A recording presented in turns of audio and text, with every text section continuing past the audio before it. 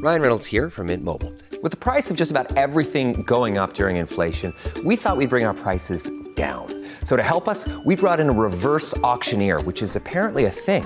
Mint Mobile Unlimited Premium Wireless. How to get 30, 30, bit to get 30, bit to get 20, 20, 20, bit to get 20, 20, bit to get 15, 15, 15, 15, just $15 a month? Sold! Give it a try at mintmobile.com/switch. $45 up front for 3 months plus taxes and fees. Promo rate for new customers for limited time. Unlimited more than 40 gigabytes per month. Slows full terms at mintmobile.com. When you need mealtime inspiration, it's worth shopping Kroger, where you'll find over 30,000 mouth-watering choices that excite your inner foodie. And no matter what tasty choice you make, you'll enjoy our everyday low prices, plus extra ways to save, like digital coupons worth over $600 each week. You can also save up to $1 off per gallon at the pump with fuel points. More savings and more inspiring flavors make shopping Kroger worth it every time. Kroger, fresh for everyone. Fuel restrictions apply. Look, Bumble knows you're exhausted by dating. All the, must not take yourself too seriously, and 6'1" since that matters, and what do I even say other than, hey? Well, that's why they're introducing an all-new Bumble, with exciting features to make compatibility easier, starting the chat better, and dating safer. They've changed, so you don't have to. Download the new Bumble now. Welcome to the New Books Network.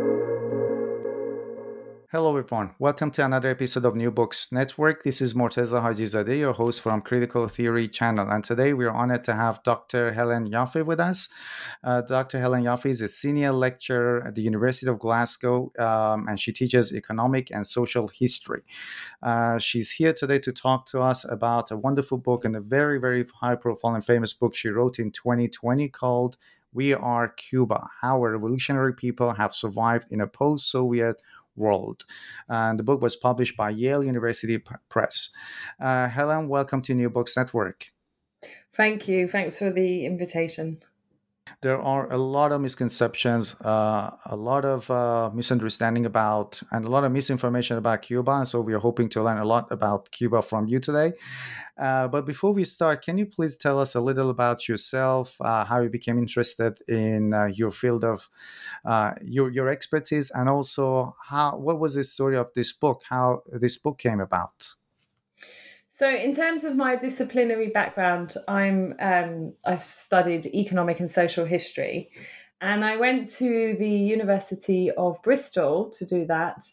And in fact, before I went to university, I just finished my A-levels, which is the pre-university exams we have in the UK. And my sister has said to me that she was already at university and she was going to take a year out and go and live in Cuba. So she'd studied some GCSE, very basic level Spanish. I had none. And this was 1995. So I decided to take a year out before going to university and go with her. So it was me and my big sister.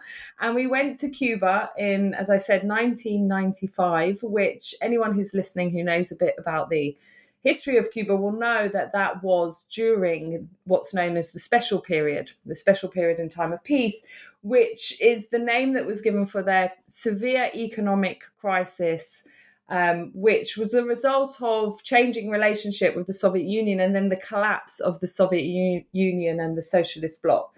And in this period, 1991 to 93, Cuba's GDP plummeted about 35%. And so, things like the fall in investment and in trade was, 86%, 87%. And, Cuba's a small island nation, has limited resources and, generally quite low productivity and so on. So it depends on trade, and if you cut off your trade overnight, what you have is a severe economic crisis, which has the impact of, a famine, a war, some other catastrophe, which is where you expect to see the kind of fall in GDP that we saw in Cuba. So there we are, sort of teenagers from the UK. We turn up in 1995. The situation has been turned around very quickly by the Cubans. It's quite a remarkable story about how they recovered from that severe economic crisis. Not completely at all, and in many ways, the special period has not ended in Cuba. But in the immediate emergency, they managed to to alleviate that crisis. And we were there in 1995. We stayed till 96. We lived in Havana. We were there before, Havana was full of other young people from around the world, young and old now, coming to Cuba for its rich culture, its sunshine, and, to learn about its history firsthand and for the people. And we hitched around the entire island and really got to learn a little bit about what socialism is, or at least what socialism is in Cuba, and why it was that these people were,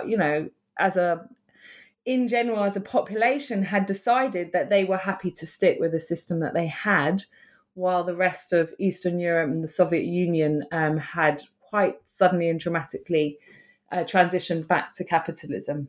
So, yeah, it was just an incredible experience. Growing up in central London,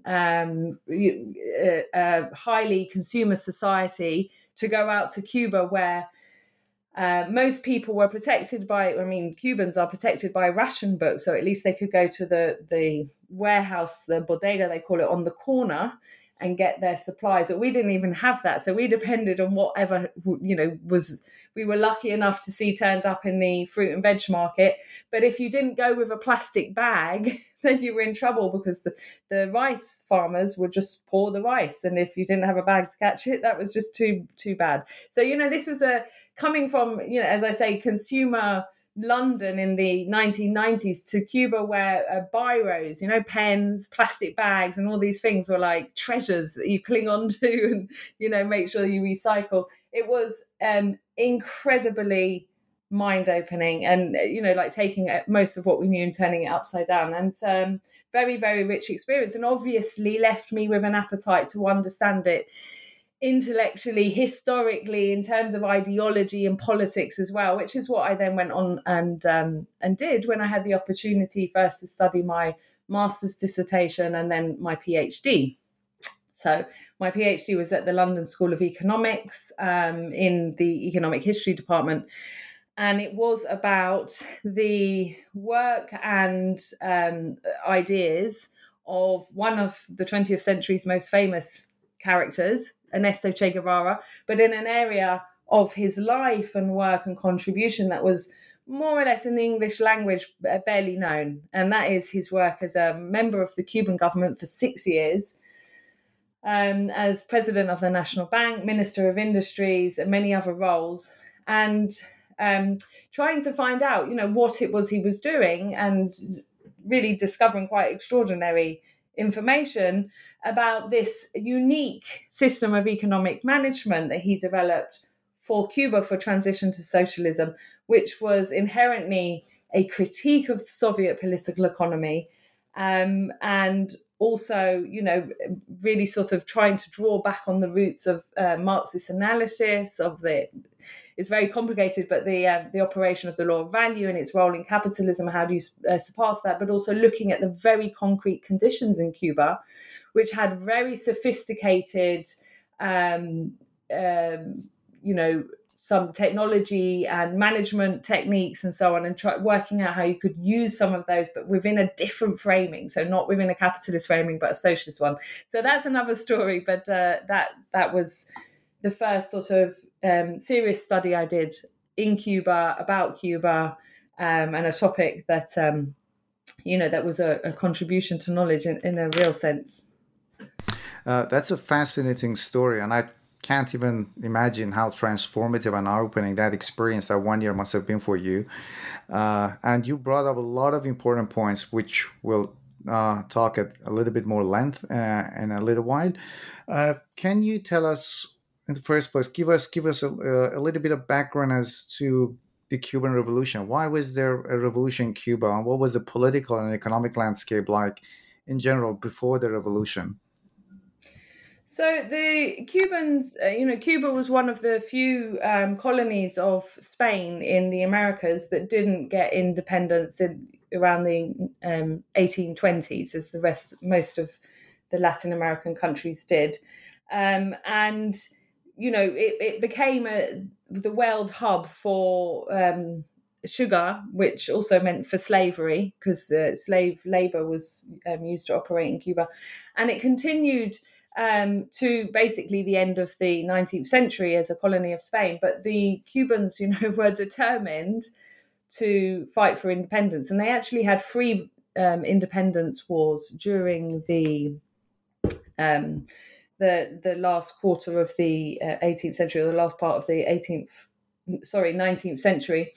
But the United States intervened, as probably all of your listeners will know, after the explosion of the main ship, and they occupied the island and refused to leave unless the Cubans accepted something called the Platt Amendment, which put serious constraints and conditions on Cuba and gave the United States control over its foreign policy and development in many ways. So the Platt Amendment, the new Republic of Cuba, signed this into their new constitution. And it meant that in the view of Cubans who were in favor of independence, it meant that Cuba was a semi-colony of the United States. So you often hear the term pseudo-republic, and that's the reference, right? Because it wasn't truly independent. Then in the following decades, there's a massive influx there's already serious US interests in Cuba, and a lot of sugar was being traded, sold into the United States in return for other products, foodstuffs and other commodities from the United States, even while Cuba was still a property of Spain. However, in the following decades, the US control over the productive infrastructure in Cuba, the means of production, increases massively. And then you get to the Wall Street crash and the Great Depression. And like with the rest of Latin America, there's a retraction of a lot of US capital. But the structural problems remain. Cuba is highly dependent on sugar. So sugar accounts for something like 80% of exports, and then most other industries are somehow related around sugar. Where there are other things, like they have 3 oil refineries. They're owned and controlled by foreign companies, mainly the United States, but also Britain. There's some Canadian and French interests there as well, banks and so on. So the struggle for the revolution in Cuba was also a struggle for real sovereignty, which we should understand as having control over a country's resources and the way that the national wealth can be used to be invested in the well-being of the population. And that was very much on the agenda of what became known as the movement for the 26th of July. That was the revolutionary movement led by Fidel Castro. Raul Castro was also a member from the outset. Che Guevara joined this revolutionary movement. Why did they exist? They existed in response to the coup carried out by Fulgencio Batista in 1952. It was, some say, his 3rd coup, because there was a very complicated political system previously where it was certainly his 2nd coup. He'd been involved in a coup against the new revolutionary government, which was briefly in power. It's known as the 100 Days government in 1933. So a lot of people don't know this. There was a revolution in Cuba in 1933 in the context of the Great Depression, where there was a very tumultuous response throughout Latin America. In Cuba, half of the sugar mills, there were Soviets set up by the sugarcane workers who were very militant and also huge in numbers because the country was dominated by sugar production.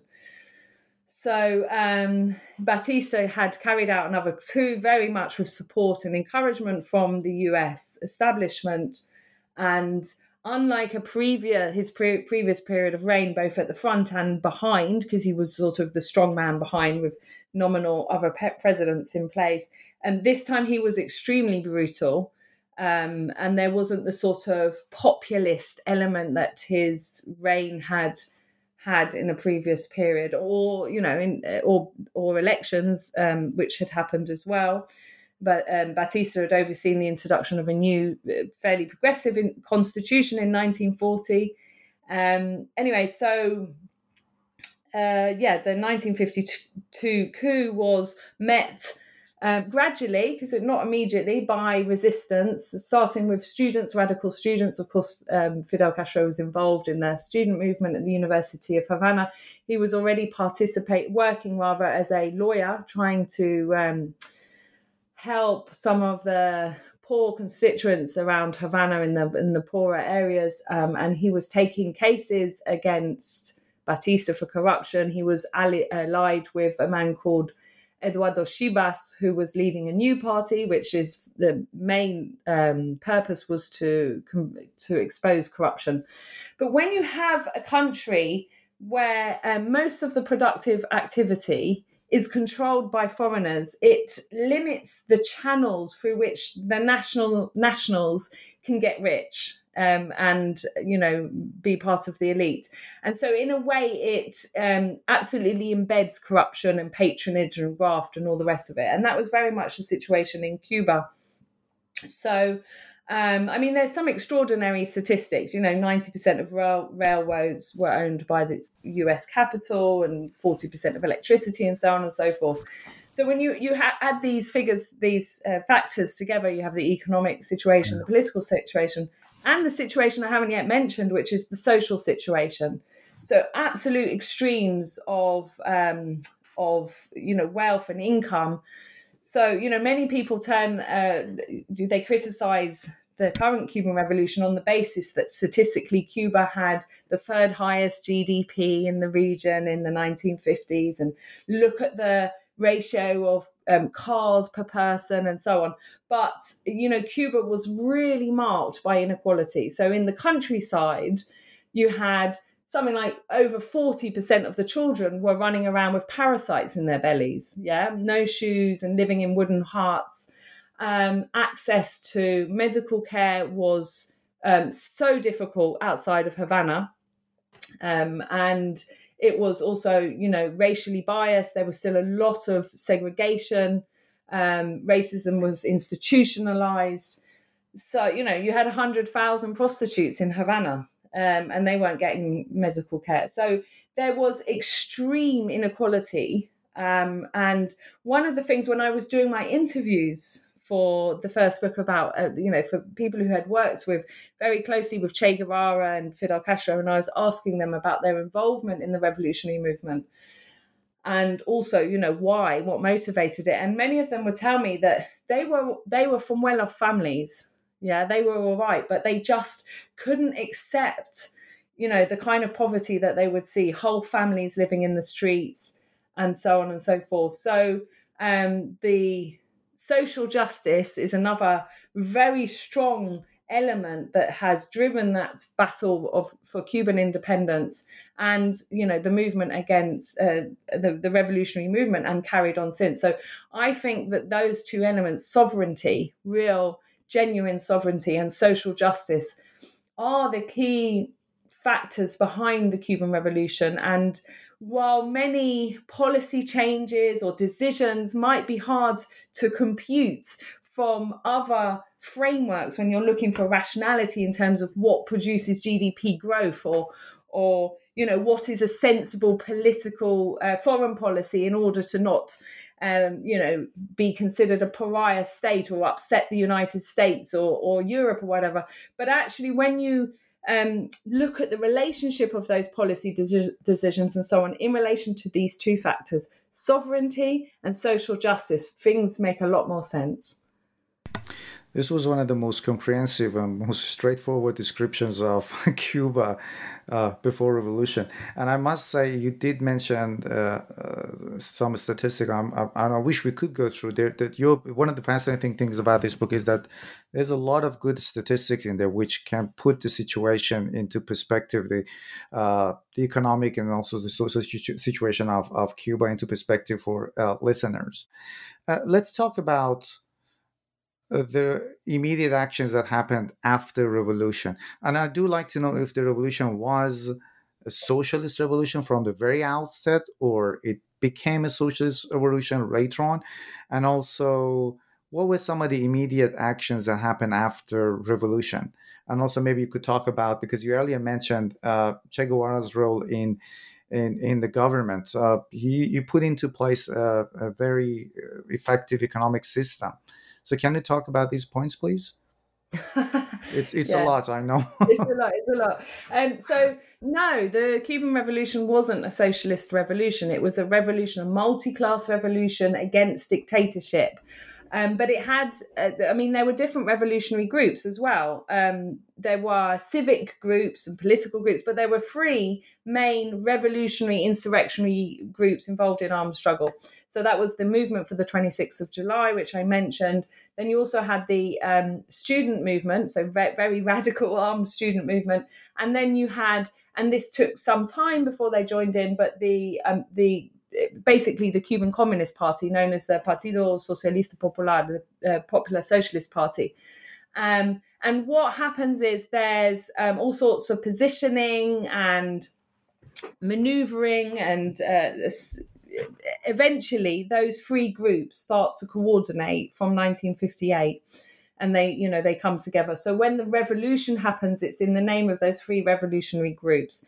And it's not a socialist revolution. It's a insurrection against Batista. But when you factor in those two key elements, the desire, the absolute determination to achieve sovereignty and social justice, the logic of those two positions lead Cuba increasingly into a position against US imperialism. That's necessary to fulfill the requirement for sovereignty, which leads it into a position against the domestic capitalist class, whose position is entirely linked to and dependent on US imperialism.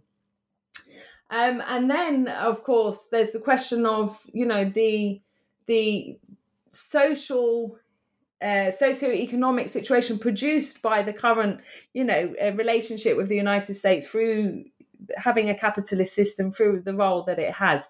So in some senses, by absolutely maintaining sovereignty and social justice as the key, goals for the revolutionary movement, I would say it was almost inevitable that they would come into conflict with US establishment, US imperialism, and then capitalism within Cuba.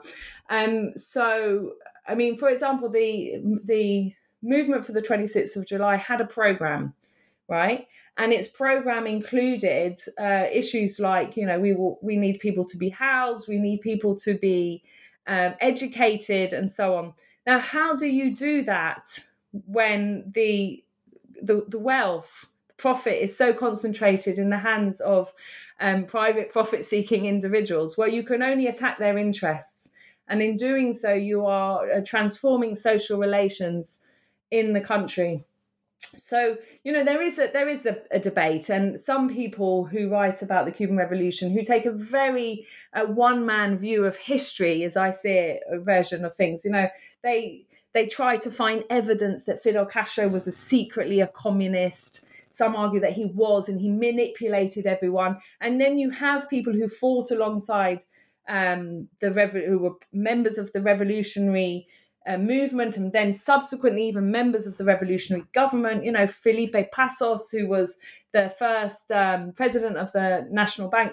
And then when the Fidel Castro is announcing that we're, first of all, we're working more closely with the Cuban Communist Party, the PSP, and then announces that, more radical measures, the nationalizations and so on. These people leave, and they say the line is that Fidel Castro has, and the movement for the 26th of July has betrayed the revolution that they fought for, because they never fought for socialism.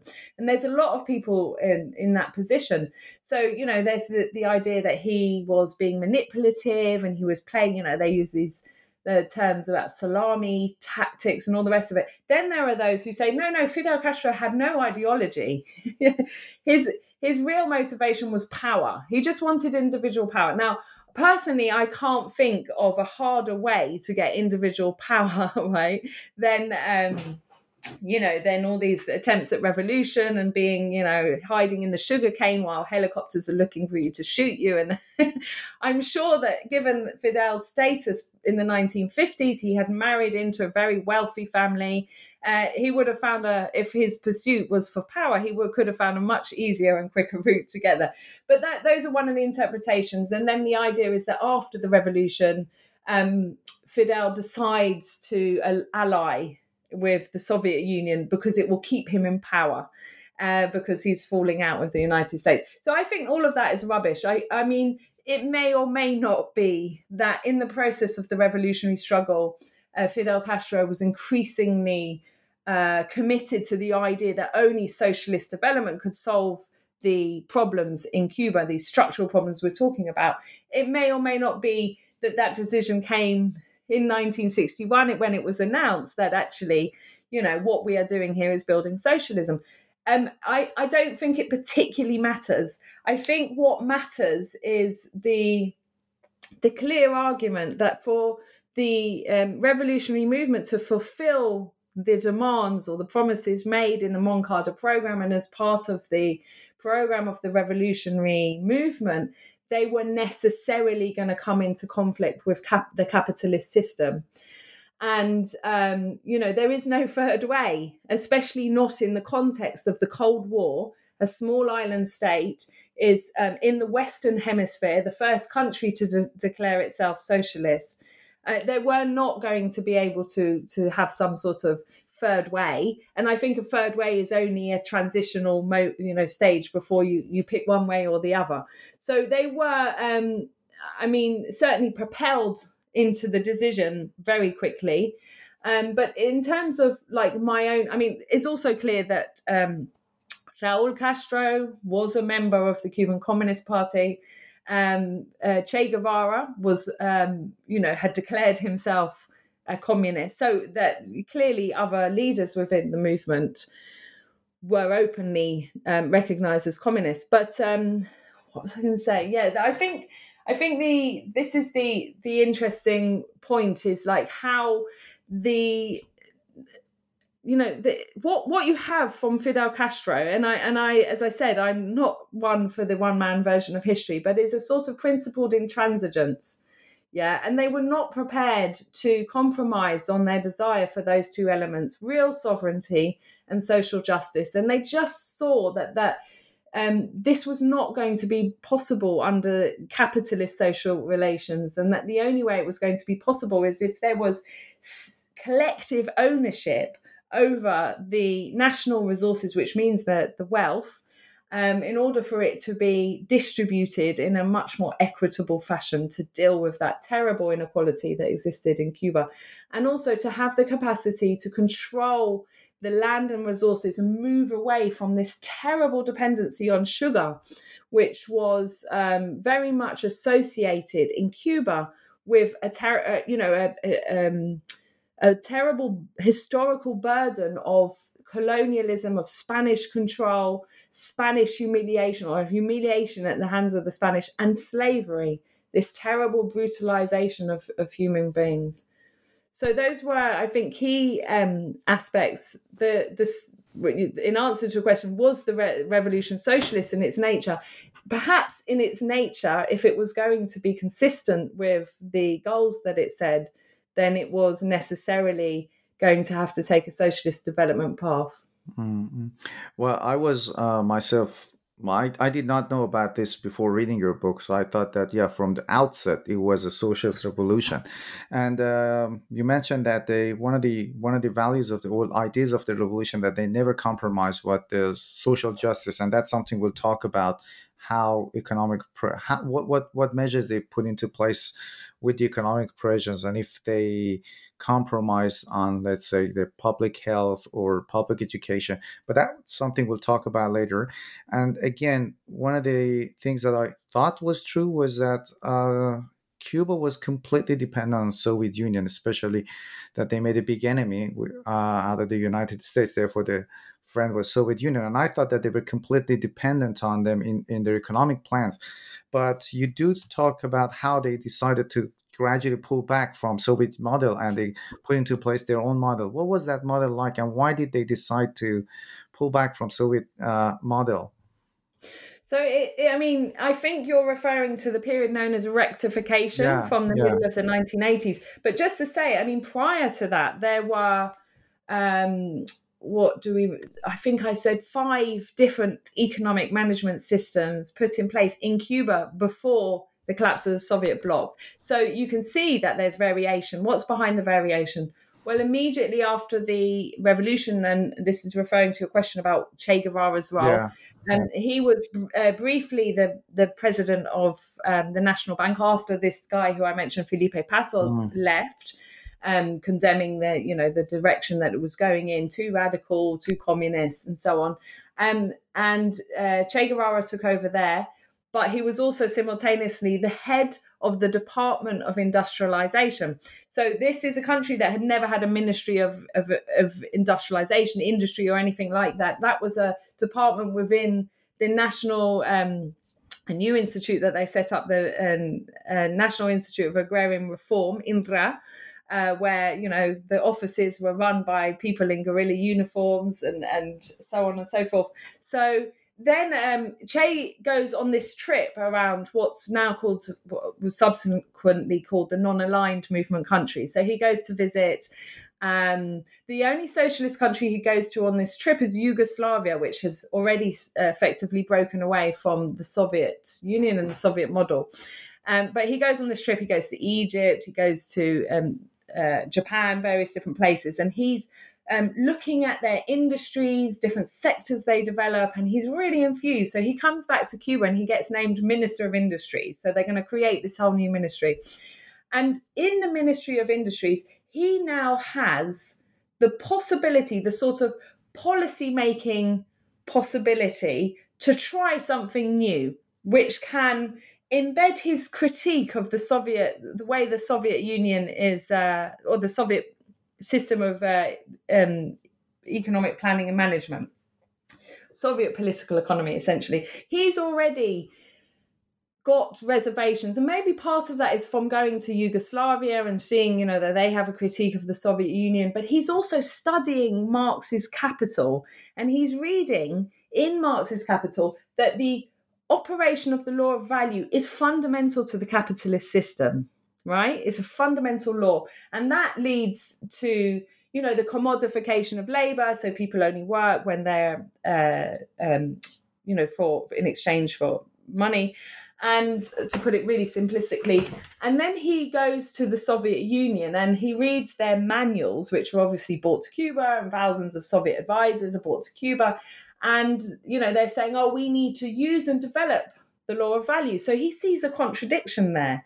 How can we develop something which is fundamental for driving capitalist productive relations and so on? And so he starts to critique this. So then there is that, those are the sort of theoretical drivers for him creating this new economic management system. At the same time, they have practical problems, right? And they, overnight, literally hundreds of workplaces, sugar plantations are being nationalized, and some of them are like, sort of artisan shoemakers, and they're very specific, and some of them are highly skilled, these refineries and IBM machines and all the rest of it, and they have to find new people to replace the management, the private management in these places. Thousands of Cubans, the 1 million Cubans who ran the country are leaving in those the first few years after the revolution.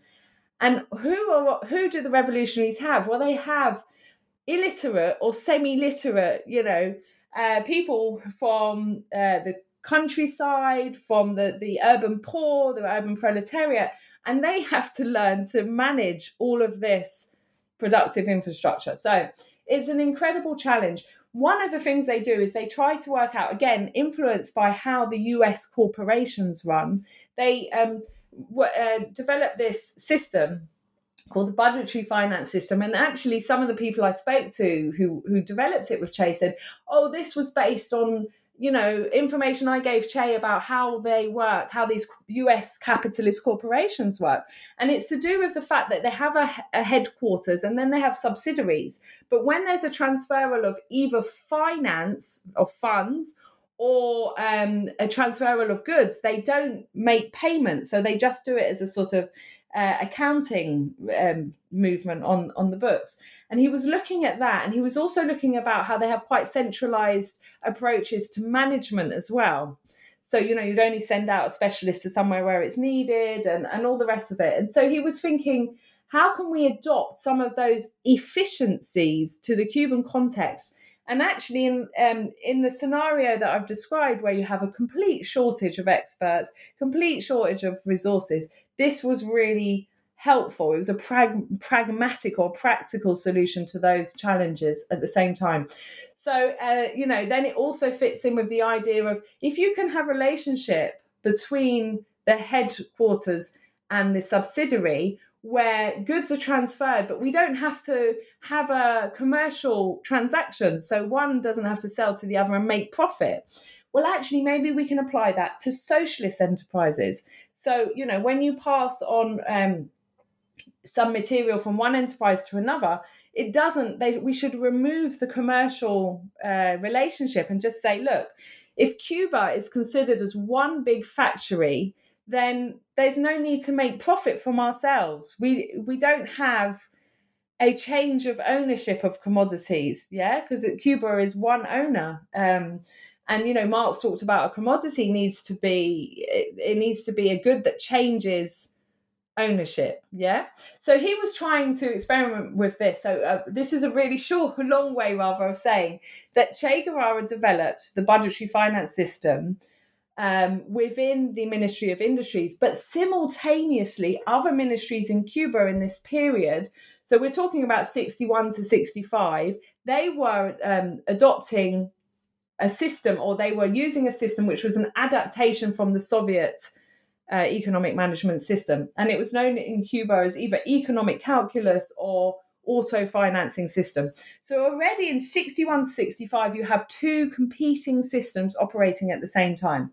Now, when I asked about this, I was told that Fidel Castro's approach was to stand back from the debate, because there was an ongoing theoretical debate that was all very public. It was all published in ministry journals and so on. It was called the Great Debate, and it took place between 1963 and 1965, and even some foreign Marxists got involved in that. And Fidel Castro's attitude was apparently to stand back and let them experiment and let them debate. And then, the idea was we could then assess which system was working better. So this goes on. And then, Che leaves Cuba in 1965. He goes off to Africa. It wasn't known until, much later in the 1990s that he'd gone to fight in the Congo, and then subsequently in Bolivia, where he was caught and then shot. So in the interim, there is a decision to introduce a new system in Cuba to try and bring these together. And this system is called the registry system.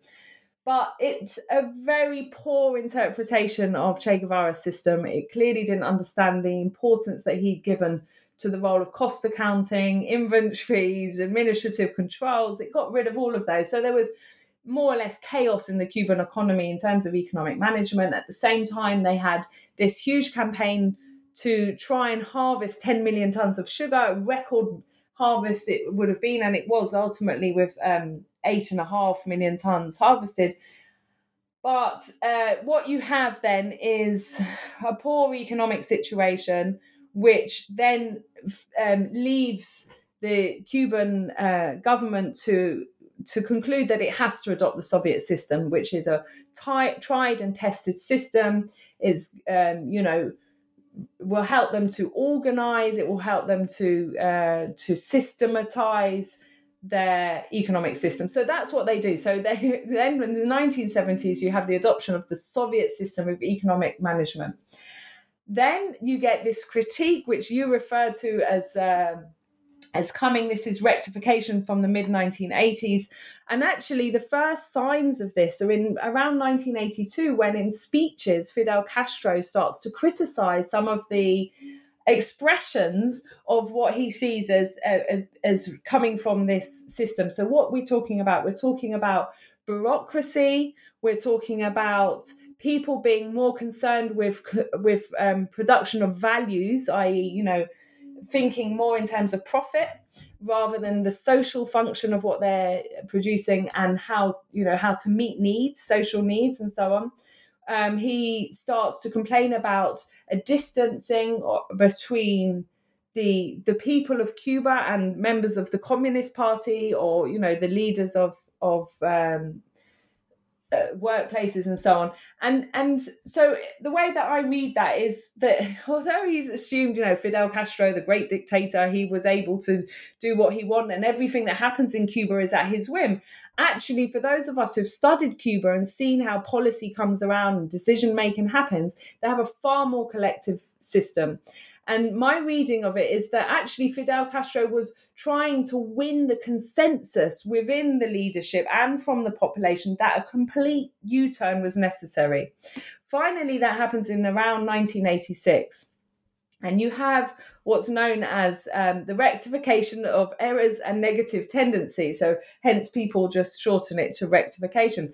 And it is a declaration that they are completely changing. They are abandoning the Soviet system of planning and management, and they are going to, and in the words of Fidel Castro very openly, we're going to go back to Che. We're going to go back to what Che Guevara was saying.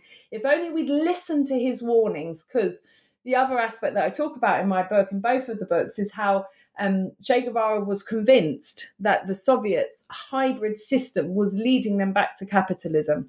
And in fact, before he left Cuba, he wrote an incredibly concise declaration of his analysis or his view and sent it to Fidel Castro. So Fidel Castro was well aware throughout that period when they had the Soviet system, he was looking for the signs that Che Guevara had warned him about.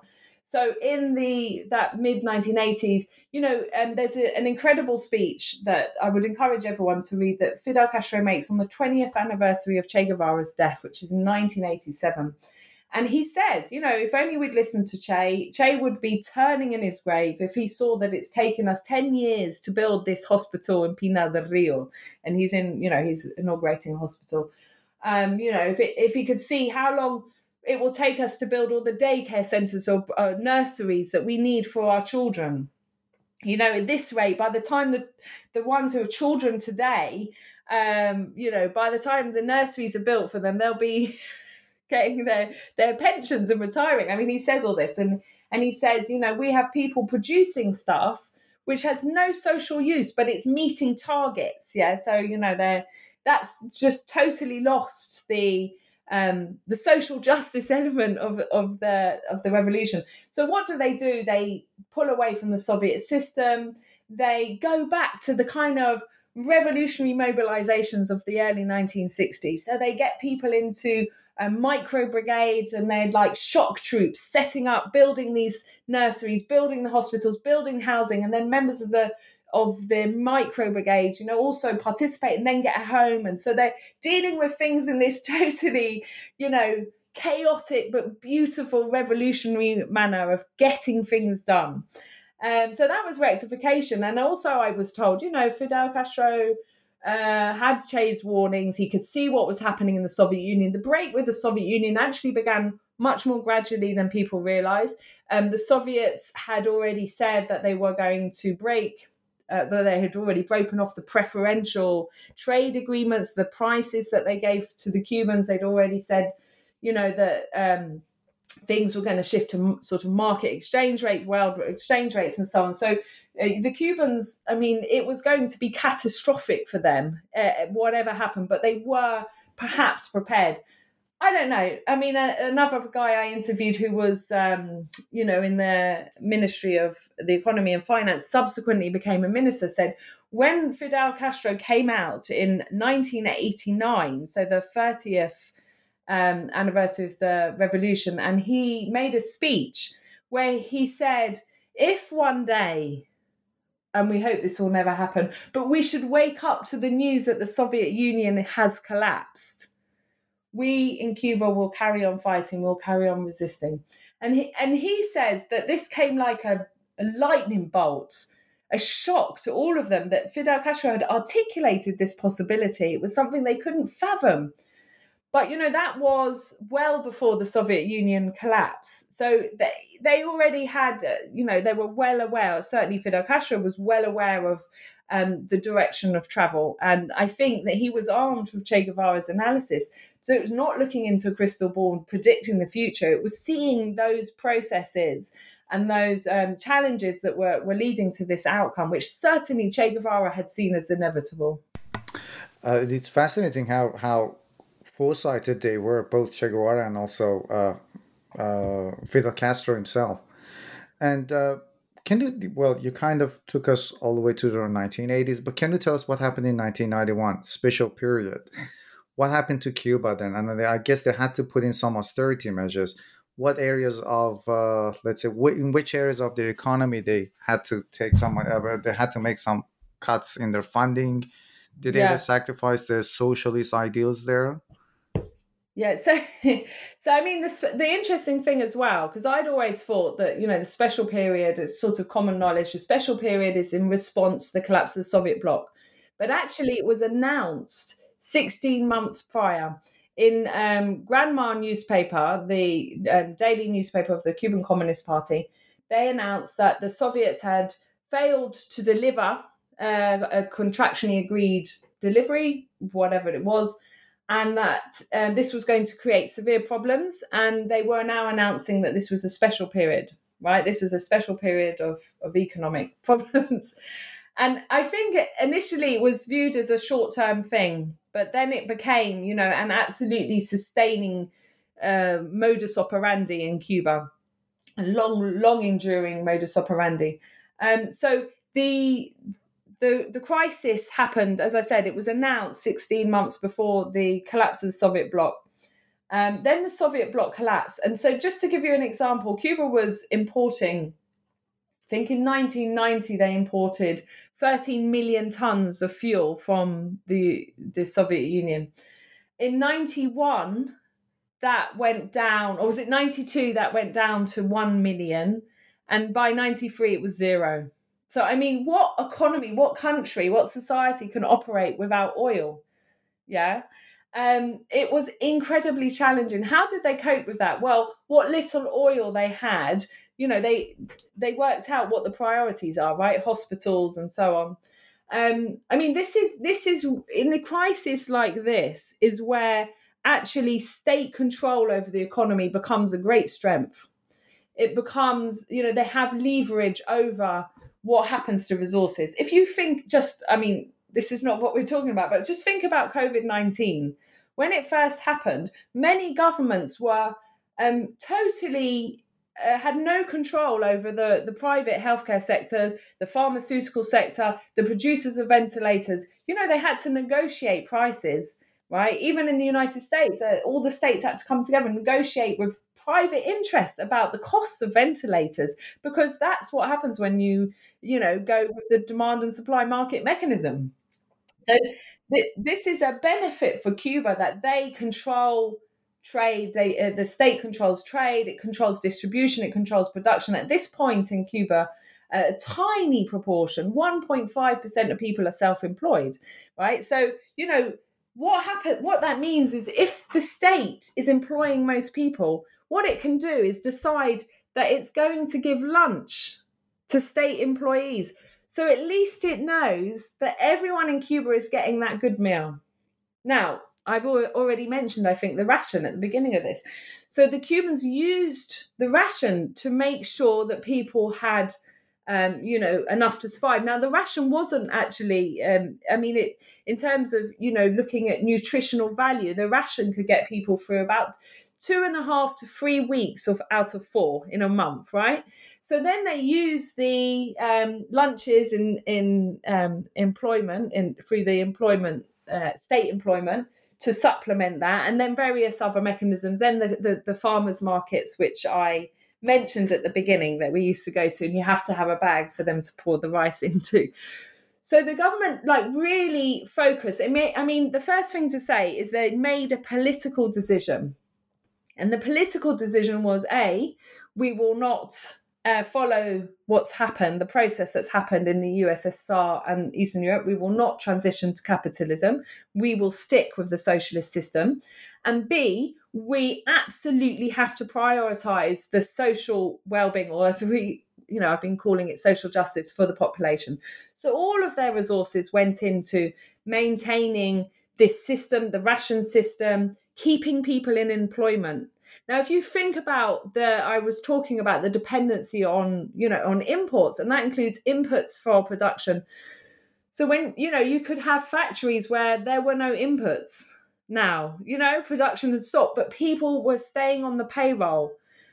Why? Partly because, it's a salary, but the salaries are low, but also they're getting all of those institutional benefits. So the lunches and workplaces in Cuba are very important as arenas for political mobilization, for having a say in national consultations and debates, which they had frequently. And in my book, I think I talk about at least 8 that they've had, national consultations on policy changes and so on. So they absolutely prioritize these things. They compensated in the healthcare sector for the lack of, equipment by adding personnel. So it's quite extraordinary. In this decade of severe economic crisis, the number of, it's in the book, I can't remember the exact statistics, but the number of doctors, dentists, nurses, old people's homes go up. It's absolutely the reverse of what you would expect to see in an economic crisis or austerity or a recession in any capitalist country. The other thing is, and I think I've got a graph in the book, is employment goes up as GDP goes down. And that's one of the mechanisms they were doing, using employment to protect people because they have this distribution system and so on. What did they do? On practical levels like transport. Okay, so I've talked about how the import of fuel and energy massively plummets to almost zero. So how do you deal with transport? Well, China gives Cuba 1.5 million bikes, and then another 500,000 are assembled in Cuba. So this is a Caribbean population under the searing sun, very humid. You walk down the street, you're sweating. But now they're riding on bikes. They're riding all over Cuba. When we went out to Cuba in 1995, we took 2 mountain bikes from the UK, and we were like, yeah, mountain bikes with gears. They are on these heavy old metal Chinese bikes. Some of them, you have to pedal backwards to brake. And yet we'd be riding around Havana or wherever, and we'd still be passed by these, some old man on a bicycle would still go flying past us on our posh new mountain bikes. Anyway, so, they got people there. They did collective hitchhiking. So you'd go to a main, like a motorway or, expressway or whatever it was, and there would be someone in a yellow uniform called an amarillo, which means yellow, and they would have a clipboard, and you'd go and tell them where you were going. And any traffic that passed that had a red license plate, that means it's state-owned traffic. So lots of people have been given over the decades, a car for their work and so on. They would have to stop, and they would work out which were the hitchhikers who were going in the same direction. So collective organized hitchhiking. Loads of things like this that they developed, just really inventive. Lots of people just hitched to work. So, that was really normal. We hitched, as I said, around the island. And then also, for example, they developed, they saw signs of child malnutrition or low birth weights. Immediately they target, that when they manage to get hold of vitamins, they target vitamins, special vitamins or whatever at that population. And then, just much more like vigilance on people visiting their homes, what the conditions people live in. But it was very difficult because a lot of the problems people faced were material problems, and the Cubans could not deal with those. So they used, human power, really, personnel to deal with all of these problems. I remember in 95 or 96 going to a school in Cuba, and the teacher showed us one empty textbook. And she said, this is all we have for the entire school next term. You know, it was really heartbreaking as well to be there and see it, but they pulled through. And I think, you know, clearly that social justice factor has been important in the revolution.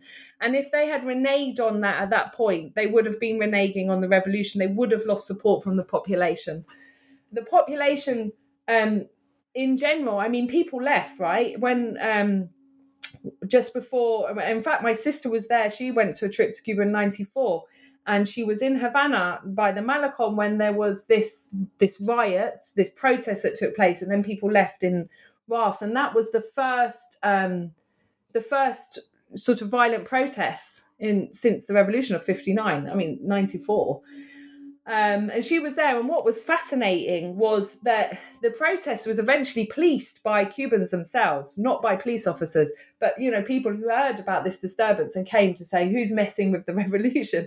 But Fidel Castro also turned up, and there's footage in a few different documentaries about Fidel Castro. And, you know, he turned up and he said to all the police there, I don't want a shot fired. No, we don't want anything to happen like that. And he sort of stands on a jeep and gives this speech. And you can see in the footage the really sort of tense faces at the beginning. And by the time he's saying, you know, why are we in this situation? Because we've been left alone. And what do people do when they're alone? Yeah. And what do they need to resist, to stay alive when they're alone? And people shout, unity and courage. Yes, we need unity. We need courage. And by then they were like, yeah, viva the revolution. And it is, you know, it's extraordinary, right? He still has that rapport, even with the most discontented people in the most challenging period. I just want to say one other thing, because I'm not sure it comes up in any of your questions, but I do think it is very important that your listeners realize that Cuba is back in a situation that is comparable to the special period today. And the reason it's there is, again, externally imposed. So this is the result of the Trump administration adopting a maximum pressure strategy to really strangulate the Cuban revolution. And the way it does that is by, for example, from 2019, threatening any shipping companies with massive fines if they take goods to Cuba, or if they take oil to Cuba, threatening shipping companies taking oil from Venezuela, which is a fraternal ally of Cuba, to Venezuela. And then subsequently, more and more measures, acts and sanctions. So in total, the Cubans calculate that 243 new sanctions, actions and measures were taken, coercive measures against Cuba, including, for example, the Cubans were sending medics around the region and the world who have expertise in disease control. They were sending them to countries in Latin America, and then, you know, the State Department would phone up the president and say, oh, we don't advise that you accept the Cubans, it could work badly for you, you know, and these sorts of things that are going on behind the scenes, using their control over the international financial system, as nearly 90% of all international transactions happen in the dollar. The US Treasury has the right to say that no one can use dollars in trade with Cuba. So, you know, how does Cuba get even the medicines it needs? You know, it's short of paracetamol, it's short of antibiotics at the moment. How can it trade on the international market when the dollar is prohibited? Part of the US blockade says, and this is a long-standing thing, this is not a new measure by Trump, any good which has more than 10% of its components produced by the US or a US subsidiary cannot be sold to Cuba without a license. So I just wanted to flag up that Cuba is, you know, if you're listening to this thinking, well, that sounds really challenging for Cuba. Wow, how did they survive? They have actually been thrown back into that situation. Of course, it's not just the sanctions, it's COVID-19. They dealt with COVID-19 in the best way from an epidemiological perspective. They shut down their borders. But, you know, because Cuba's trade and production is limited by the US blockade, they are very dependent on tourism revenue. So when they shut their borders, which was the best thing to do to protect their population, they also massively lost revenue. So the collapse in GDP between March from the beginning of COVID over the next year was like 13%. So if you think when I talked about the special period, that was 35%, but over 3 years. So you are talking about an equivalent collapse of GDP. They have recently had terrible problems with energy supply once again, not because, there's no one to sell it to them, but also that's one aspect, but also largely because all of their equipment is so old and they can't get spare parts, they can't get maintenance. It's a problem of the money, but also the equipment, which, they need to buy internationally and is subject to sanctions. And nobody really wants to face the kind of retribution that they'll get from OFAC, the Office of Foreign Asset Controls of the US Treasury, and just political pressure from the US more generally. Well, I'm myself from Iran, so I have first-hand experience what economic sanctions could be like. I've not been living there for about 10 years, but I recently went back a few months ago, and I did see how much the country has become, how much sanctions have kind of impoverished the country. But again, look, Iran has not even remotely been as much affected as Cuba in terms of its economic sanctions. And the funny thing is that a lot of people tend to think of when you hear the word economic sanction, to them it's just a political resolution that is somehow passed as in the United Nations or somewhere. But it really affects every single aspect of ordinary people's lives in that country, which is affected by these sanctions. Yeah, I mean, when there was sanctions against Iraq in the it was the 1990s, wasn't it? Yeah. UNICEF and other bodies calculated that 150 children died every day as a direct result of those sanctions.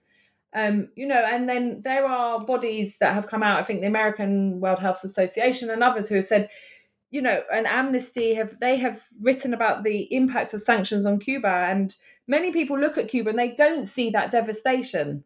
So it kind of undermines the argument that sanctions kill. Well, Cubans are doing all right. But actually, it is only because they have, a socialist system that prioritizes well-being that they've been able to avoid that kind of human cost of sanctions. What we saw during COVID is their capacity to protect the population was diminished. So I'll give you one example. First of all, when they, the beginning of COVID, they could see that this was a respiratory disease and, medical ventilators for lungs were going to be really important. So they contacted the Swiss company that had previously sold them medical ventilators. But of course, in the rush of COVID to control resources that I talked about before, two Swiss companies had been bought up by a US company, and so could no longer said, no, we can't sell these. They said, well, can you give us spare parts for the ones we have that need fixing? No, we can't do that. Right. So, Cuba is left without medical ventilators. And then subsequently, incredibly, they managed, not incredibly, if you know the history of Cuba's biotech sector, and there's a whole chapter in the book about it, but they managed to develop 5 potential COVID-19 vaccines. And they were the only country in the whole of Latin America and the Caribbean to be able to develop vaccines. Those are now rolled out. But the rolling out, the vaccination was, first of all, the production of the vaccine, the mass production was held up because it needed one reagent that is mainly produced by a US company. Yeah. And so they had to find it somewhere else in adequate quantities or find other, buyers who could get it for them. And it's just so complicated. Once they then had the capacity to industrially produce this vaccine to meet the needs for the whole population, they didn't have syringes. Plastic, they're probably incredibly cheap to produce, but it just so happens that the major syringe producers are dominated by US companies, or they share a laboratory with a US company. I think there was one company from another country, but it shares a laboratory with US, so they don't want to risk it, so they can't do it. So actually, the solidarity movement, that there is a worldwide movement in solidarity with Cuba against these sanctions. They had to find millions of sanctions, raise money and purchase, and literally send on boats to Cuba millions of syringes. So the vaccine rollout was delayed. That was when the surge took place, which was, the early summer of 2021. And then you had the violent protest of 11th of July, 2021, which was only the second in 60 years, but the second violent protest that had taken place, this time nationally. I was in Cuba on that day when it happened. I didn't know anything about it because it wasn't nearly as widespread as media it was.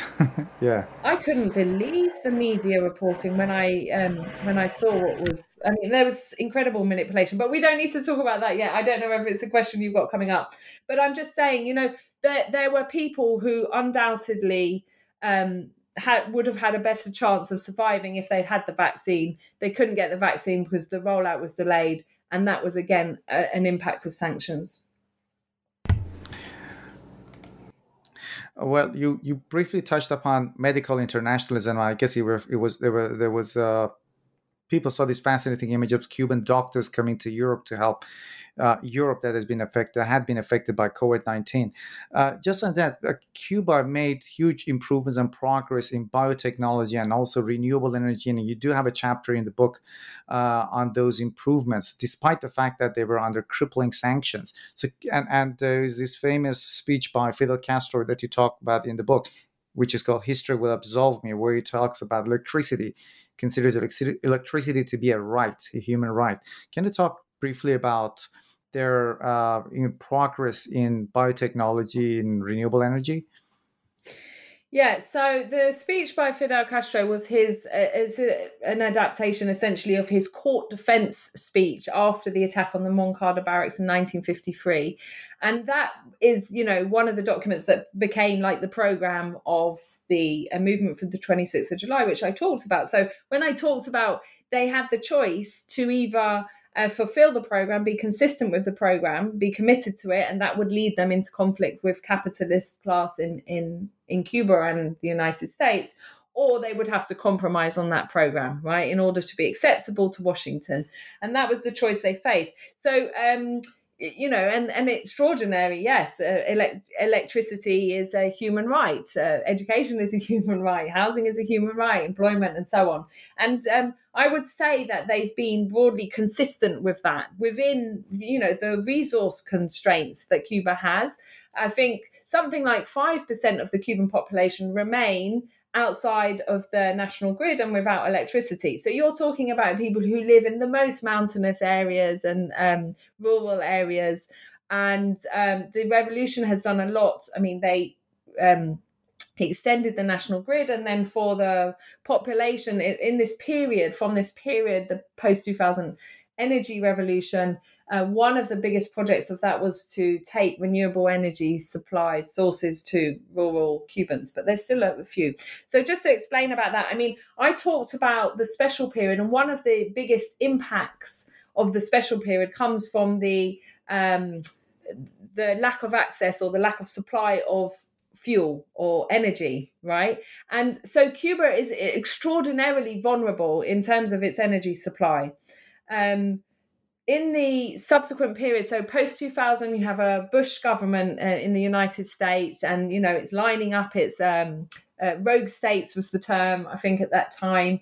And it has, threatened, it entered Afghanistan and threatening Iraq, and it's going to go into Iraq. But in between, they turn on Cuba.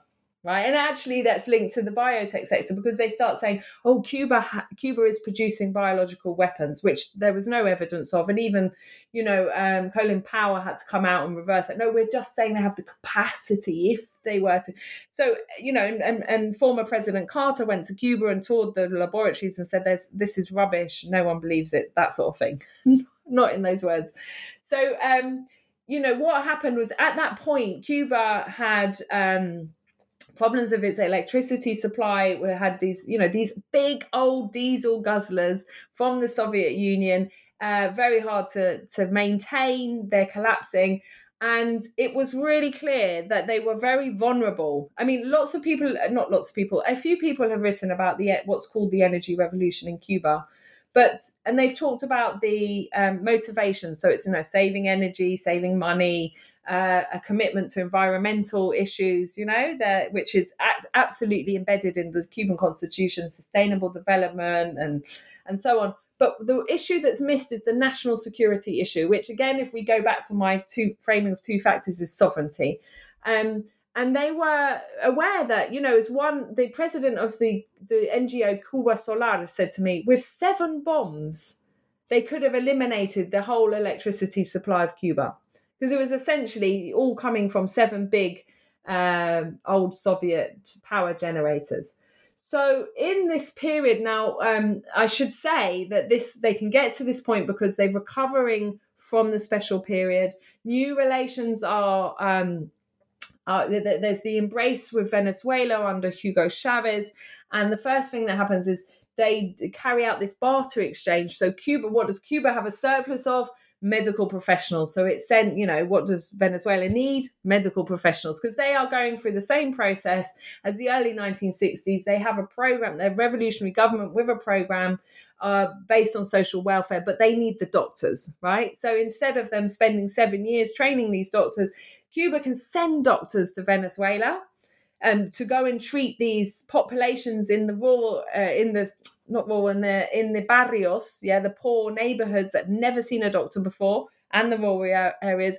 And Venezuela can send oil to Cuba. So Cuba's oil problem starts to be solved, but then they have these problems with the old equipment, maintenance, and so on. So the economic situation is improving. You have a shift to tourism. And expansion is incredible, actually, how Cuba manages to diversify its international and trading relations very quickly after the collapse of the Soviet bloc. And they decide, they're building reserves, they're building funds, the economic situation has improved, and they decide to go off and purchase, and it all has to be done under the radar of the United States, in secret negotiations until the equipment's finally arrived in Cuba. They go off and buy hundreds of very energy efficient electro generators, right, that they can place all around the country. And these electro generators mean Cuba's much, much less vulnerable to, collapse of its energy system or bombing or whatever it was, which was a prospect because of that Bush administration.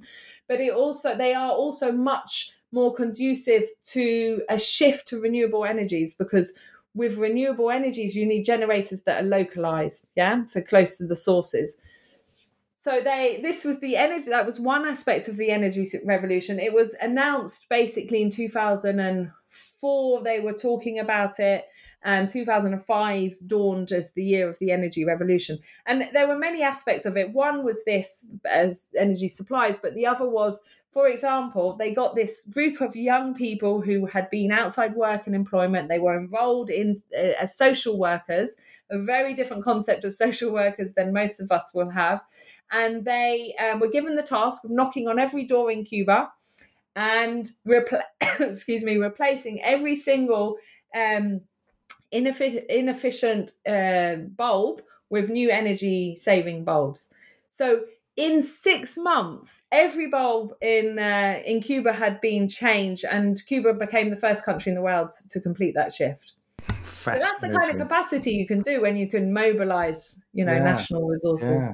Yeah, it's fascinating. They then, while the young people were there changing the bulbs, they took an inventory of what other electro-domestic equipment, so fridges, televisions, not televisions in this instance, fridges and rice cookers, pressure cookers, those sorts of things. And then they came back and they swapped that equipment. So they had, lots of people, because the Cubans are amazing at keeping old equipment running out of necessity, yes, but it's a lot less wasteful too. So lots of them had, either amazingly old, US fridges or old Soviet fridges that was any energy guzzling machines. And they were replaced with equipment that mostly came from China, much more energy efficient. And they had a schema so that depending on your income, you would pay for it in very small installments over a certain period. So it was heavily subsidized and massively reduced Cuba's energy consumption. And there were other measures. A lot of the energy revolution was also about education, educating the population about the need to conserve energy. Now, I also mentioned there was the introduction of renewable energies. The Cuban government has a commitment to shift to renewable energies. Yeah, they actually have a target which is not particularly ambitious. It's ambitious from where they are with their limited resources, but it's not ambitious compared to other Caribbean countries, their neighbours, who have much higher percent of their energy matrix is renewables. But the political will is there. And if Cuba had the capacity, the financial resources to import this equipment, they would do that. I'm quite sure they would do it as quickly as possible. But, doing something like replacing your whole transport fleet is extraordinarily expensive. So that's why they've gone first for the residential electrodomestic equipment and that sort of bulbs and that sort of stuff. But the political commitment is there. It is, is part of their national plan to increase the percentage of production of energy consumption to be from renewables. I just think it's a terrible shame because, I'm sure that Cuba would be world leading in this area because of the political commitment if it had the opportunity, which is being obstructed because of those sanctions and the resource challenges that they have. Cuba actually finds it hard to access green funds. Yeah, so multilateral development banks, Cuba can't join them because the US threatens to withdraw its money and funding, and so on. And even they have recently just got some funding through the UN for climate change adaptation, but that was an incredible achievement, incredible struggle, and even the council of the body, the US representatives were trying to block that. So it's very difficult for Cuba. There's a lot of money being swashed around the world, being offered to developing countries. A lot of it disguised as aid, but actually, it leads to more debt and all the rest of it. But Cuba doesn't even have access to that. So it's very difficult for the Cubans, but they have very good political commitment. Let's talk about more contemporary Cuba. What happened to Cuba under Raul Castro's government? Did he make any drastic changes? Did he depart from the old established models? Yeah, so I remember when Raul took over from his father. I mean, there were two lines. One is he's there because he's his brother and this is a dynasty, which was, just a cursory look at a children's textbook, history book, would tell you that was rubbish. I mean, he was involved from the beginning. He, in many ways, had taken initiatives, like during the revolutionary struggle, he set up the Second Front. He was running what was called the Second Front, where they set up almost like a model of what the revolutionary state would look like. So they had peasant control and peasant councils, and they, redistributed land and had education and healthcare and stuff for the local residents. So, he has very much the credentials to be one of to be the president of the Council of State, which is what the title was. That was one of the lines. The other line from, external commentators was that he was a reformer and that he would embrace capitalism, return Cuba to capitalism. And he took certain measures. Now, the circumstances in Cuba had changed things, this economic situation. If you look at the period when he took over, they had relatively high economic growth, going up to nearly 13%. In that period, and they had the relationship with Venezuela. They had 30,000 medical professionals in Venezuela. They were being paid for those and paid in oil and also in money, so revenue. So that was very good. They were extending. This is the sort of pink tide period in Latin America. They had sent medical professionals to other countries in Latin America. It became their biggest earner. Tourism was going up, and so on, and. So they had, in a sense, a cushion to be able to deal with some of the long-standing structural problems that Cuba faces. I mentioned very early on about low productivity. They had, kept people through the special period. They kept people in work even when they weren't producing, because it was a cushion. It was a political decision, not an economic one, not driven by economic rationality, but by social and political rationality. So they were now in a position to tackle some of those structural weaknesses. And that was one of the first measures that they did, was in relation to employment. They announced that we have like 1 million people who are not contributing in the workplace. They're not productive. And we would like to take them and move them out of the state sector. And we're going to give them options. They can go elsewhere. They can go into agriculture or construction where people are needed, or they can set up as self-employed things, but they'd have to register and they have to pay taxes, and that will contribute. And it will save the state a lot of money. We're paying in salaries without the need. They didn't have the same requirement to keep people employed, as they had to protect them in the special period. So that was one of the early measures, but also things like a lot of land, state-owned land, was lying idle. It wasn't being used. So they distributed that land in what's called usufruct. So they allow families, collectives to take the land. They have 2 years to get it productive. And once they do, they have to sign a contract with either the local cooperative or the state in some form, some institutional form, the Ministry of Agriculture, to sell a proportion of what they have produced to the state, and that will go to the rationing system and the local schools and so on, and they can sell the rest in local markets. So if they don't produce, the land is taken off them, but they don't have to pay rent. They can get credit for tools and seeds and all the rest of it. So that was another measure. And then, more measures were taken that people will have read about. They had eliminated the private market in housing sales and car sales. That had been, people were saying, when Raúl reintroduced it, they were saying, the first time since the revolution. Actually, it had been in place briefly in the early 1980s. So they opened up the market for housing, private housing sales, but they still have a restriction. So one Cuban can't own more than 2 houses, and they have to be like countryside and city, or a beach and city, or beach and countryside. So they still have restrictions on the accumulation of private property and the accumulation. Not wealth. Private property is restricted. So people can set up a business, but they're limited in how many businesses. And gradually, since Miguel Díaz-Canel, because of the rather desperate economic situation, they have removed some of those constraints. So they had constraints on how many employees a private business owner could have, and they've extended those and removed those.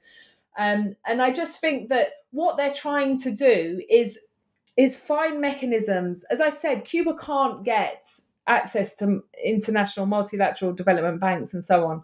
So they have to get income, they have to get revenue, they have to get money into the country in other ways. And they wouldn't have a stock exchange, a bond market. That would make them extremely susceptible to speculators, decapitalization and so on. So the mechanisms they have are essentially foreign direct investment. So that is, when you are making a one-to-one negotiation with a foreign business, and they very much control the conditions for the workers, for the environment, and so on. So businesses, capitalist companies complain that Cuba is a really hard place to do business because they have very demanding set of requirements for who can do business and how their workers are treated and what pollution is generated and so on. So the other mechanism for getting money in is through remittances, and the mechanism for encouraging that has been allowing Cubans to set up their own businesses, and then their relatives in the United States, in Spain, in Britain, wherever they are sending money, which can then be invested in these businesses. It also takes a lot of responsibility off the state. They've been lots of discourse about, like, why do we have to run every cafeteria? So and it is in the nature of those sorts of things. The opening up the economy to they call it non-state entities, because they could be cooperatives, they could be self-employment, or they could be these small businesses which have only just very recently been legally recognized. I was saying so they are all in sort of, how would you call it, marginal areas of the economy. They are not strategic areas of the economy. They have said clearly, we are not opening up our healthcare sector, our education sector, or even, like sugar production, the nickel mining, those will all remain steadfastly in state hands. We'll have to see how it goes. I mean, that doesn't mean they won't take investment. There is foreign investment in the nickel industry, but the same with biotechnology, which you asked me to mention. I mean, there's a whole chapter on how it's really, I call it the curious case of Cuba's biotech sector, because it's extraordinary how this Caribbean island that, 6 decades ago had a extraordinarily high illiteracy rate. And on January 1960, 1 year after they seized power, Fidel Castro goes to the Academy of Sciences and says, Cuba will be a country of people of science. We need good intellectual people to use their intelligence for social good. And, they have these initial investments in health and education, universalizing it so it's free access to everyone, so you can be as well educated in the Cuban mountain and Cuban coast as you can in Havana. And that's something they've been extraordinary at. You can see that if you look at like infant mortality statistics, they are the same or better in rural areas, which is not something you usually see in developing countries. So they've been extraordinary, but then always pushing for more. So once they or in parallel with developing this universal, level of education, they raise the standards. They also invest in science and technology from very early on. I've just had a paper published, actually, it's open access. It's about Che Guevara's promotion of science and technology very early on. And then Fidel Castro takes that up as well. And they have a body that's set up in 1965 to promote science and technology. And one aspect of that is medical science. So, of course, biotechnology doesn't develop globally until 1976. You have the first biotech company, and it's very much set up with an investor. So it was set up very much catered for making money, let's say. It's something for the NASDAQ high risk stock exchange. And then the Cuban, so that's 76. The next one was 1980 in the United States, so 4 years later. The Cubans set up their biological front to develop this sector in 1981, extraordinarily early. And they have their first achievements almost straight away. So they come up with a dengue, something for dengue when they have a sudden virulous outbreak of dengue fever. And then they develop a meningitis B vaccine. 1988, only a few years later, a team of scientists led by a woman, Concepcion Campa, worked tirelessly for 6 years or something, come up with the world's first meningitis B vaccine.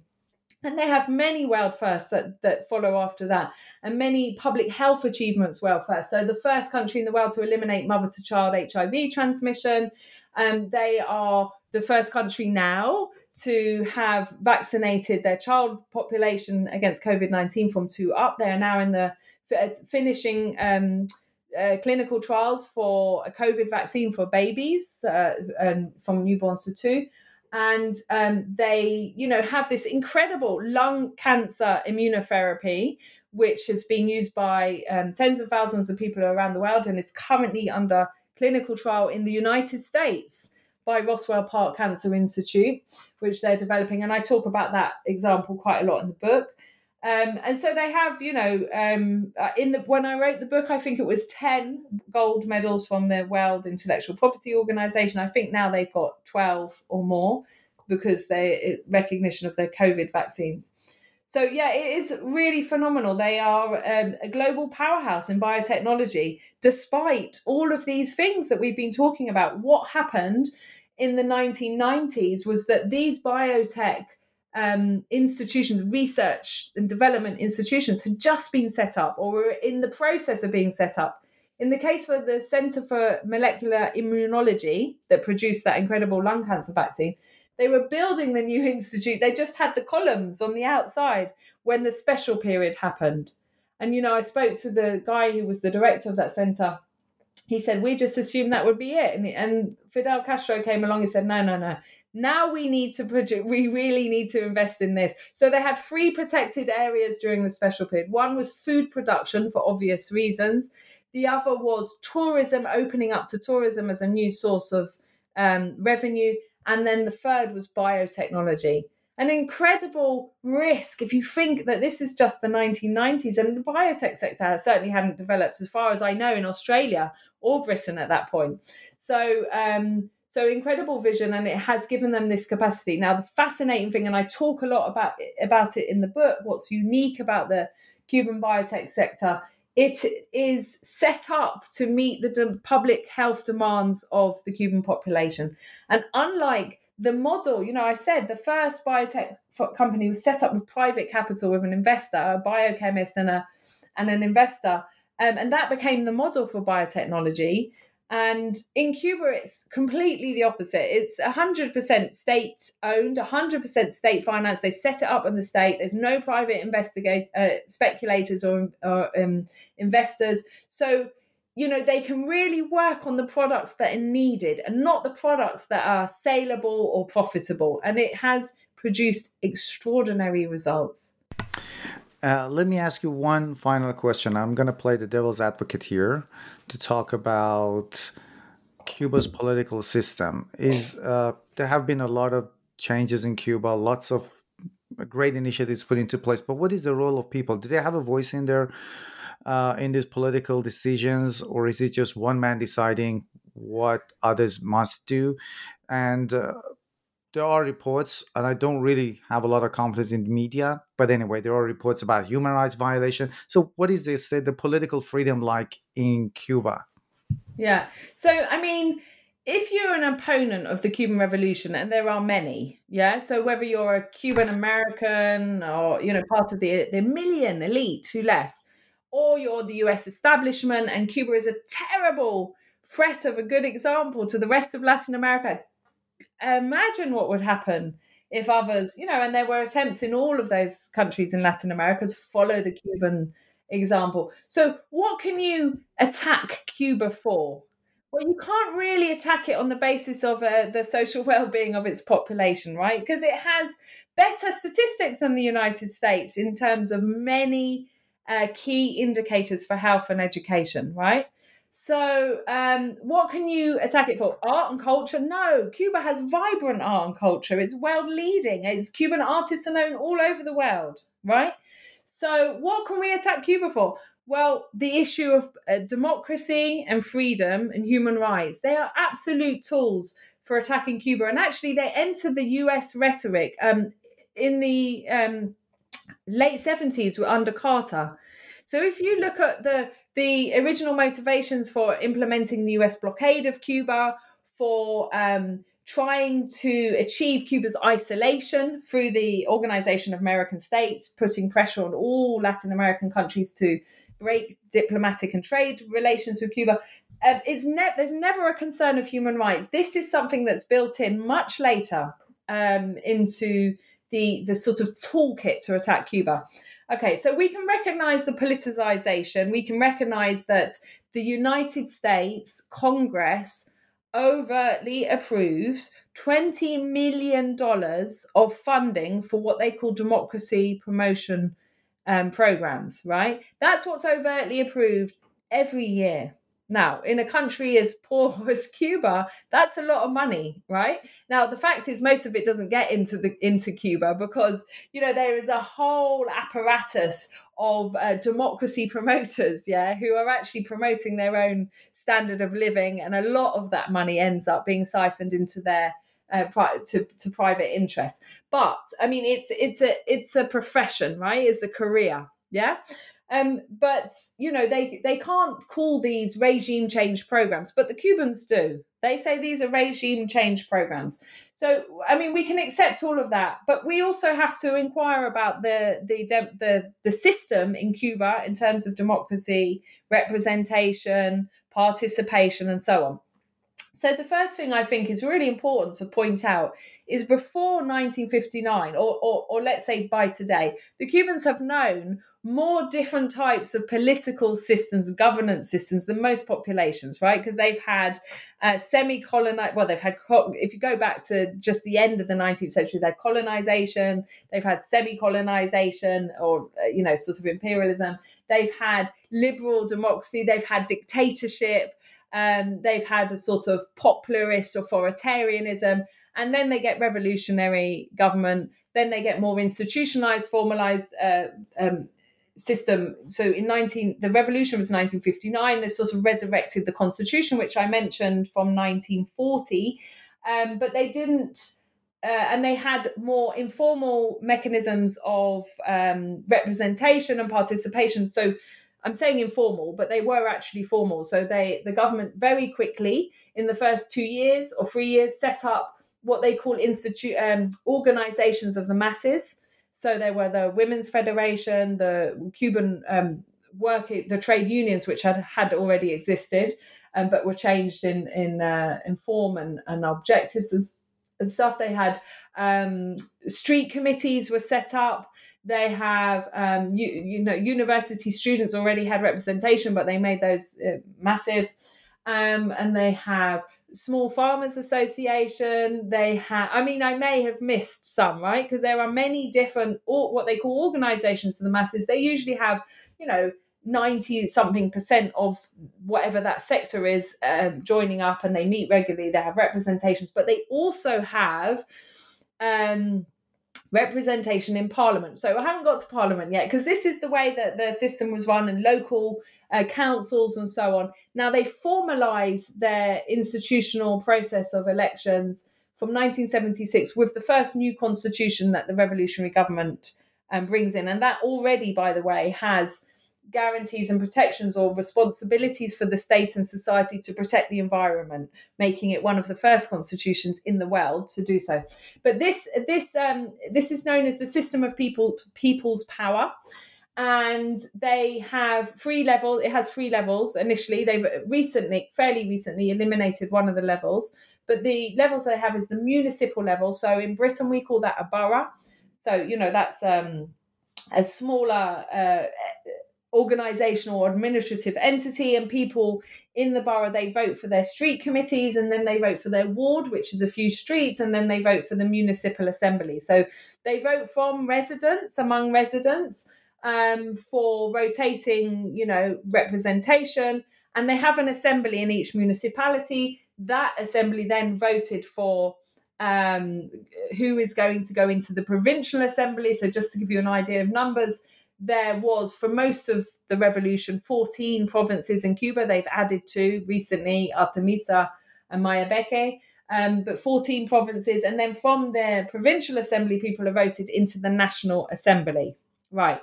So there's a few things I want to say about that. Just to describe the National Assembly, you're talking about something over 600 representatives or delegates in the National Assembly. Roughly half of those have come up through that neighbourhood system, being elected up through, local people. They have to live there, they know each other, and so on. They've come up through that system. The other half have come up through the system of organisations of the masses. So you have seats in Parliament that are put aside for students from the university, right?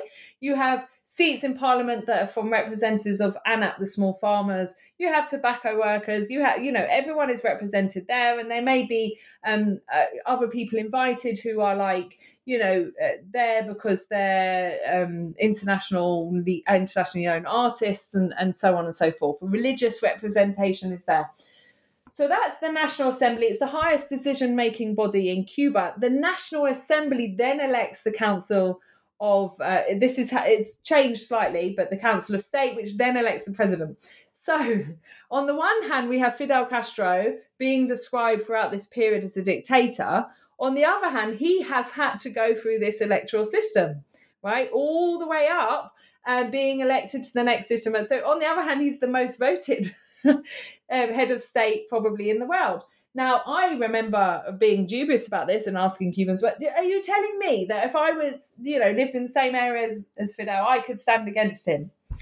And I remember one Cuban friend saying, well, you could, but I wouldn't vote for you because we vote on the basis of merit. And really, who can be described as having sacrificed more, fought harder, and so on for the Cuban people than this person? So it might all sound very romantic. I have to say that it is like taking everything that we think we know about democracy and turning on its head.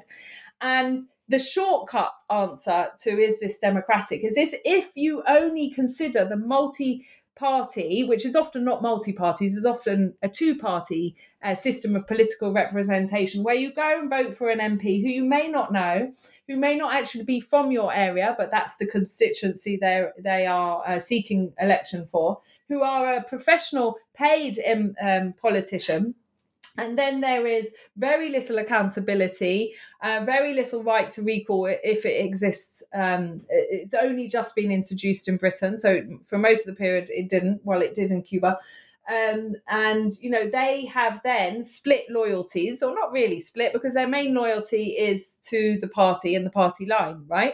So if you regard that, we call it, as multi-party liberal democracy, if you regard that as the only model to represent democracy, then of course you look at Cuba, you see it's not there, and you conclude that they're not democratic. But if we have a broader conceptualization of what democracy is, going back maybe to the roots of people's power, and we think about how do people affect their lives and the policies, how do they influence the policies that shape their country and their development, then I think Cuba's a far more interesting case. So the other really key elements, I touched on this to point out sort of principles of the system, is first of all, they are not professional politicians in Cuba. So if you work in a tobacco factory and you are elected, then your employment, and this is what, again, one of the benefits of having state employment, the state can make this decision, make this regulation, that your employment has to give you the days off that you need to do your political work. Yeah. But there is no material incentive for becoming a politician. You don't become a politician because you're going to get rich.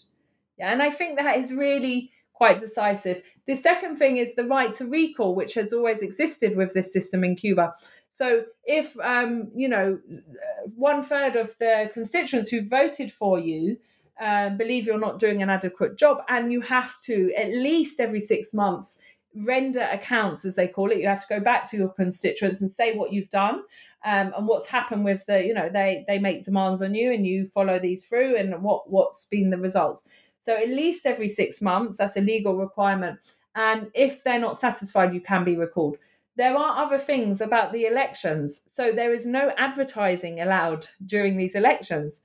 During the elections, every candidate can just have an A4 sheet of paper that says, their name. It lists the organizations that they're members of, and then it has a blurb, as we call it, about why they should be elected. And it's usually based on what they've done for their community or their country. So it might say something like, in the 1980s, I was an internationalist. I went to Angola to fight against the apartheid regime of South Africa.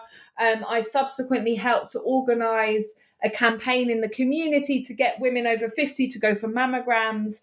I organized, a local football team, or I picked up, an effort to pick up metals to be recycled, or whatever it is. These are the kind of things that people are advertising. Now, the really big crux of this whole system is the question of the Communist Party and what their role is in the system. So, do you have to be a member of the Communist Party to be elected? No. But not only that, the Communist Party doesn't stand in elections. So when I say that this is not a multi-party system, it's not actually a party system. Yeah. So these are people who may or may not be members of the Communist Party. So when on their A4 sheet, it may say, I'm a member of the Communist Party. I'm also a member of my street committee. I'm a member of the Women's Federation. I might be a member of some cultural association or something like that. But the Communist Party doesn't stand in the elections. So people aren't elected on the basis of their membership of the Communist Party. Now, people assume that, the final makeup of the National Assembly will be full of Communist Party members. On the one hand, that makes sense, because to be a member of the Communist Party is very politically demanding. People have to be the hardest workers. They have to do all this stuff, right? And advocating for people in their community and resolving problems without payment and after work and despite caring responsibility. So you would expect that those are the people who are most committed to representing their community. But actually, if you read or you look at the statistics of how many members of the National Assembly are Communist Party members, it has been fairly low. And they are currently trying to increase the number of people who are in the National Assembly who are also Communist Party members. So they don't consider it high enough. I mean, there are incredible statistics. Cuba has, I think the current National Assembly has 53% of members are women, which makes it the second highest in the world, after Rwanda, I believe, which is interesting. They also have a very high proportion who are, under 30. So a very youthful layer of leadership there. And they also always report on and try to improve the percentage of non-white Cubans, so black and mixed Cubans, in the National Assembly. And I believe it's now 40-something%. And, again, Raul, in his last speech, the National Assembly said this is an improvement, but we're not yet satisfied. We have to work on this. Cuba's currently going through its elections right now in these days, through that's the start of that process. So starting off with the local street committee elections. So anyone who's interested, just try and you can find the Cuban channels on social media, by Cuba Debate and other channels, and you can see the process. They report on it daily, and the leadership is going around the country and seeing the electoral process. The ballot boxes in Cuba are famously guarded by children, under the the notion that children are not corruptible. So that's another a nice touch for the Cuban democratic system. Yeah. I mean, just last thing to mention. So this question. So that's one form of democracy. We have the electoral system, representation, decisions are made. It's the highest decision-making body, and all big policies have to be voted there. But they also have commissions that work on proposals and so on, permanent commissions. And the other aspect is the organizations of the masses. But another key question in terms of democracy is these national consultations that they've had. So they are, it's quite hard. It's very hard for those of us who are sort of slightly cynical about democracy and policy making and how it happens in our own countries. It's quite hard to get your head around how this really happens in Cuba. But for example, when Raul introduced something called the Guidelines for Updating the Social and Economic Policy of the Cuban Communist Party in the state in 2011, this was the document that embedded the reforms that he subsequently introduced, which I was talking about some of them. And that document was produced in draft form and it was distributed to everybody in the country. I mean, everybody, even those rural mountains I talked about, they had access to this document. And not only that, they were given time to read it. And then assemblies were organized in every workplace, in every street, in every school and university, college, and so on, to discuss, for people to give anonymized feedback on these documents. And, there are statistics in the book, but it was like 700, I don't know, what was it, 50,000 proposals when they'd all been lumped together. I mean, millions of people are participating. The vast majority of the population is participating in these consultations. They collated all of these suggestions and they subsequently changed 68% of the guidelines on the basis of that public consultation. And there are other examples. Recently, they had a document called Conceptualizing Cuban Socialism, which is something they've never done before. They've never had a formal, conceptualization. I think this is to do with the transition from the veteran generation to a new generation and having, the sort of essence of what Cuban socialism is embedded in a document. And after a consultation with hundreds of thousands of Cubans, 98% of that document was changed. So what we can see, this is not a paper exercise. This is not a PR stunt. This is actually creating forums in which people can affect change. Now, many of the things that they will complain about and they will ask to be changed are issues of material resources. And, Cuba is obviously extremely limited in how it can address those issues at this moment. Yeah, because of the sanctions. Dr. Helen Yaffe, this has been an amazingly eye-opening interview for me. I've read the book, but talking to you, it was a completely different thing. And I do strongly recommend to our listeners to pick up the book because, as you kind of mentioned throughout the interview, there's a lot of useful statistics that can really put things into perspective, and also disabuse us of all those misconceptions and rumors we hear about Cuba. Thank you very much. Thank you for the interview. I've enjoyed it. I can't believe we've been going for 2 hours. Wish we could talk more. Thank you. Okay. Thanks a lot.